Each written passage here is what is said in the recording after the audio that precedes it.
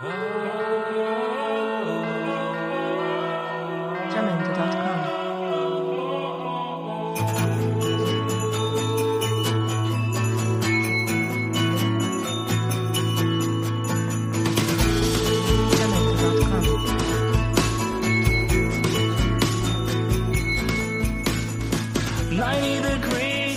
Olá, ouvintes natalinos! Olá, ouvintas natalinas! Tudo bem? Aqui é o André Barbosa, começando mais um Real Brazilian Conversations, que na verdade esse aqui vai ser um monólogo e vai ser gratuito, tá? Porque é um monólogo e não uma conversa. O Guilherme tá bem ocupado até o Natal, então hoje vai ser só eu mesmo. Eu fiz essa introdução um pouquinho diferente, porque eu tô assistindo um canal no YouTube de um cara que tô começando a ficar muito fã, que é o Otávio, do canal Super 8.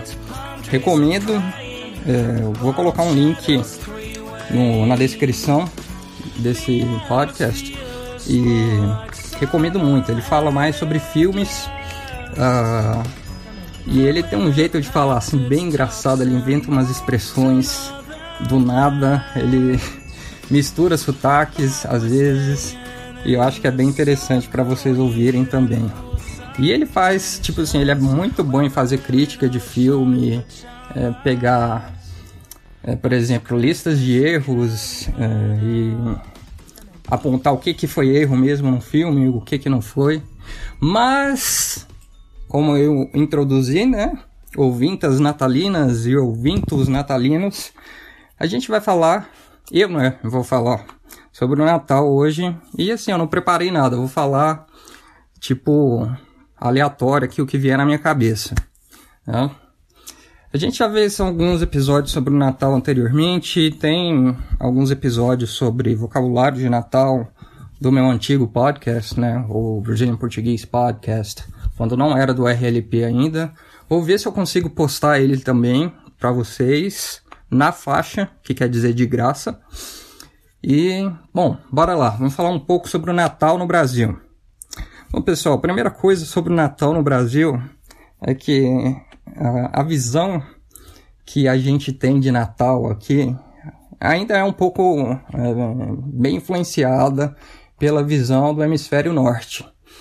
A maior parte do Brasil está no hemisfério sul, né? Tem algumas partes de alguns estados que ficam acima da linha do Equador e fazem parte do hemisfério norte, mas eles estão lá na zona tropical máxima, né? Então,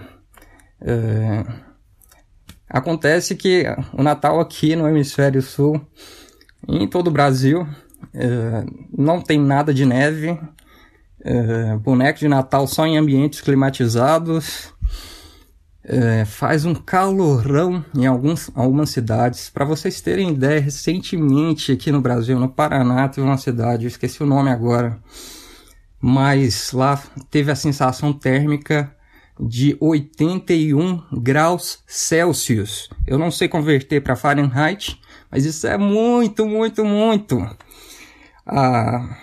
Tipo, tava fazendo de verdade 50 graus, o que é equivalente, né, a algumas partes do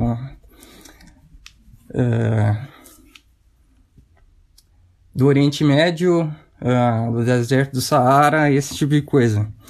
E no Rio de Janeiro, parece que estava derretendo caixas d'água. As caixas d'água aqui no Brasil, algumas são feitas de materiais plásticos. E o calor estava tanto, mas tanto, que derreteu a caixa d'água. Ou seja, Natal no Brasil normalmente é marcado por muito calor. E com essas mudanças climáticas, né, não vou entrar no mérito se é causado pelo homem ou não, tá ficando cada vez mais quente nessa época aqui no Brasil. Quem tiver aqui no Brasil, depois pode deixar um comentário aí no post desse podcast, desse episódio, e falar se onde você tá fazendo muito, muito, muito calor. E para as pessoas branquelas aí, usem bastante protetor solar, viu? Bom, o que mais aqui sobre o Natal no Brasil? O Brasil é um país muito religioso, né? Principalmente na parte cristã. A maioria do Brasil é católica, segunda maior religião, né? Na verdade não é uma segunda religião, mas, bom, a gente tem o cristianismo como a grande religião aqui do Brasil e tem as divisões do cristianismo, né? Sendo que a maior parte é católica e a segunda maior parte é protestante. A gente tem igrejas também como os Mormons, os Adventistas do Sétimo Dia e algumas outras igrejas, né, Testemunhas de Jeová, que também fazem parte aí de religiões que são baseadas no cristianismo, né, mas tem, vertentes diferentes, pensamentos diferentes, então acabam sendo separadas, né? Tipo, cada igreja tem sua tradição e sua doutrina. Mas eu tô falando isso porque aqui no Brasil, essa parte da religião, ela entra muito no Natal. Eu sei que tem outros feriados, principalmente em alguns outros países, né? Que não tem maioria cristã ou que tem uma outra religião que é muito representativa no país também, que tem feriados agora no final do ano também, mas eu tô falando do Brasil, e o Brasil, a grande maioria realmente é cristã. Tudo que a gente vê de Natal ou é Papai Noel, ou é algo falando sobre Jesus mesmo, né? Então a gente tem muitas manifestações religiosas aqui no Brasil, né, fazendo homenagem ao nascimento de Jesus, muitas cantatas, coros, apresentações especiais, teatro, música, bom, muita coisa nesse sentido. A gente também é muito influenciado, né, pelo o Natal aí afora no mundo, tanto que em propagandas aqui no Brasil é muito comum da gente ver ainda bonecos de neve, né? A gente usa árvore de Natal também, a gente coloca luzinhas, mas talvez um pouco menos do que os países, principalmente os que tem neve, né? Deixa eu ver algum outro fato interessante. Vou contar uma piada que está relacionada ao Natal. A gente tem a figura do Papai Noel, né? Que é o Santa. Em Portugal ele chama Pai Natal, é diferente de Portugal para o Brasil. E tem a piada que alguém chega pro Papai Noel e pergunta se ele rói as unhas, e aí ele fala ho, ho, ho. É uma piada muito ruim, meio sem graça, mas bom, tá valendo. E mais, gente, no Brasil é muito comum a gente ter também uma ceia de Natal. Várias famílias fazem no dia 24, ou no almoço ou no jantar. Várias outras fazem também no dia 25. E normalmente é um banquete, tipo, tem comida de todo tipo, tem o clássico peru, mas tem outras coisas bem brasileiras também, costuma ter churrasco, sobremesas de todos os tipos, e aí vai variando de região para região no Brasil, né? Porque o Brasil é muito, muito grande. Tem uma coisa legal que a gente faz aqui no Brasil, deve acontecer em outros lugares também, eu imagino, que os Correios aqui do Brasil, eles recebem cartas de crianças que mandam cartas para o Papai Noel. E daí, qualquer cidadão pode ir no correio e requerer uma dessas cartas e ser o Papai Noel dessa criança.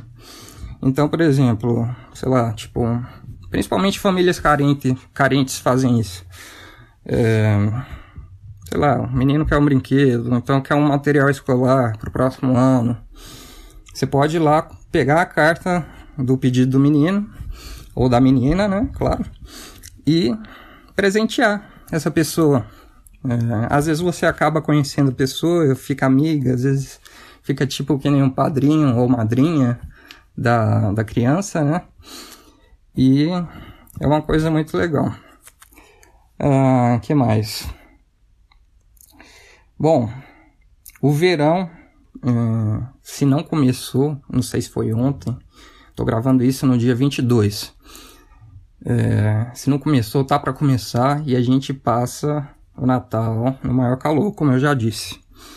Então, algumas casas e algumas pessoas têm o costume de passar, por exemplo, na praia, ou num lago, num rio, ou num clube, ou então pelo menos ir no clube depois que tem as comemorações, né? Porque realmente tem que se refrescar. Eu vou pensar em mais algumas coisas, pessoal, para colocar na postagem desse episódio. Talvez algumas notícias, alguns sites interessantes que trazem, né, mais coisas e curiosidades sobre o Natal no Brasil. Eu achei que ia dar tempo de falar mais aqui em 10 minutos, mas sinceramente eu acho que, poxa, tanta coisa que é diferente aqui no Natal no Brasil que 10 minutos fica sendo pouco. Mas é isso aí, pessoal.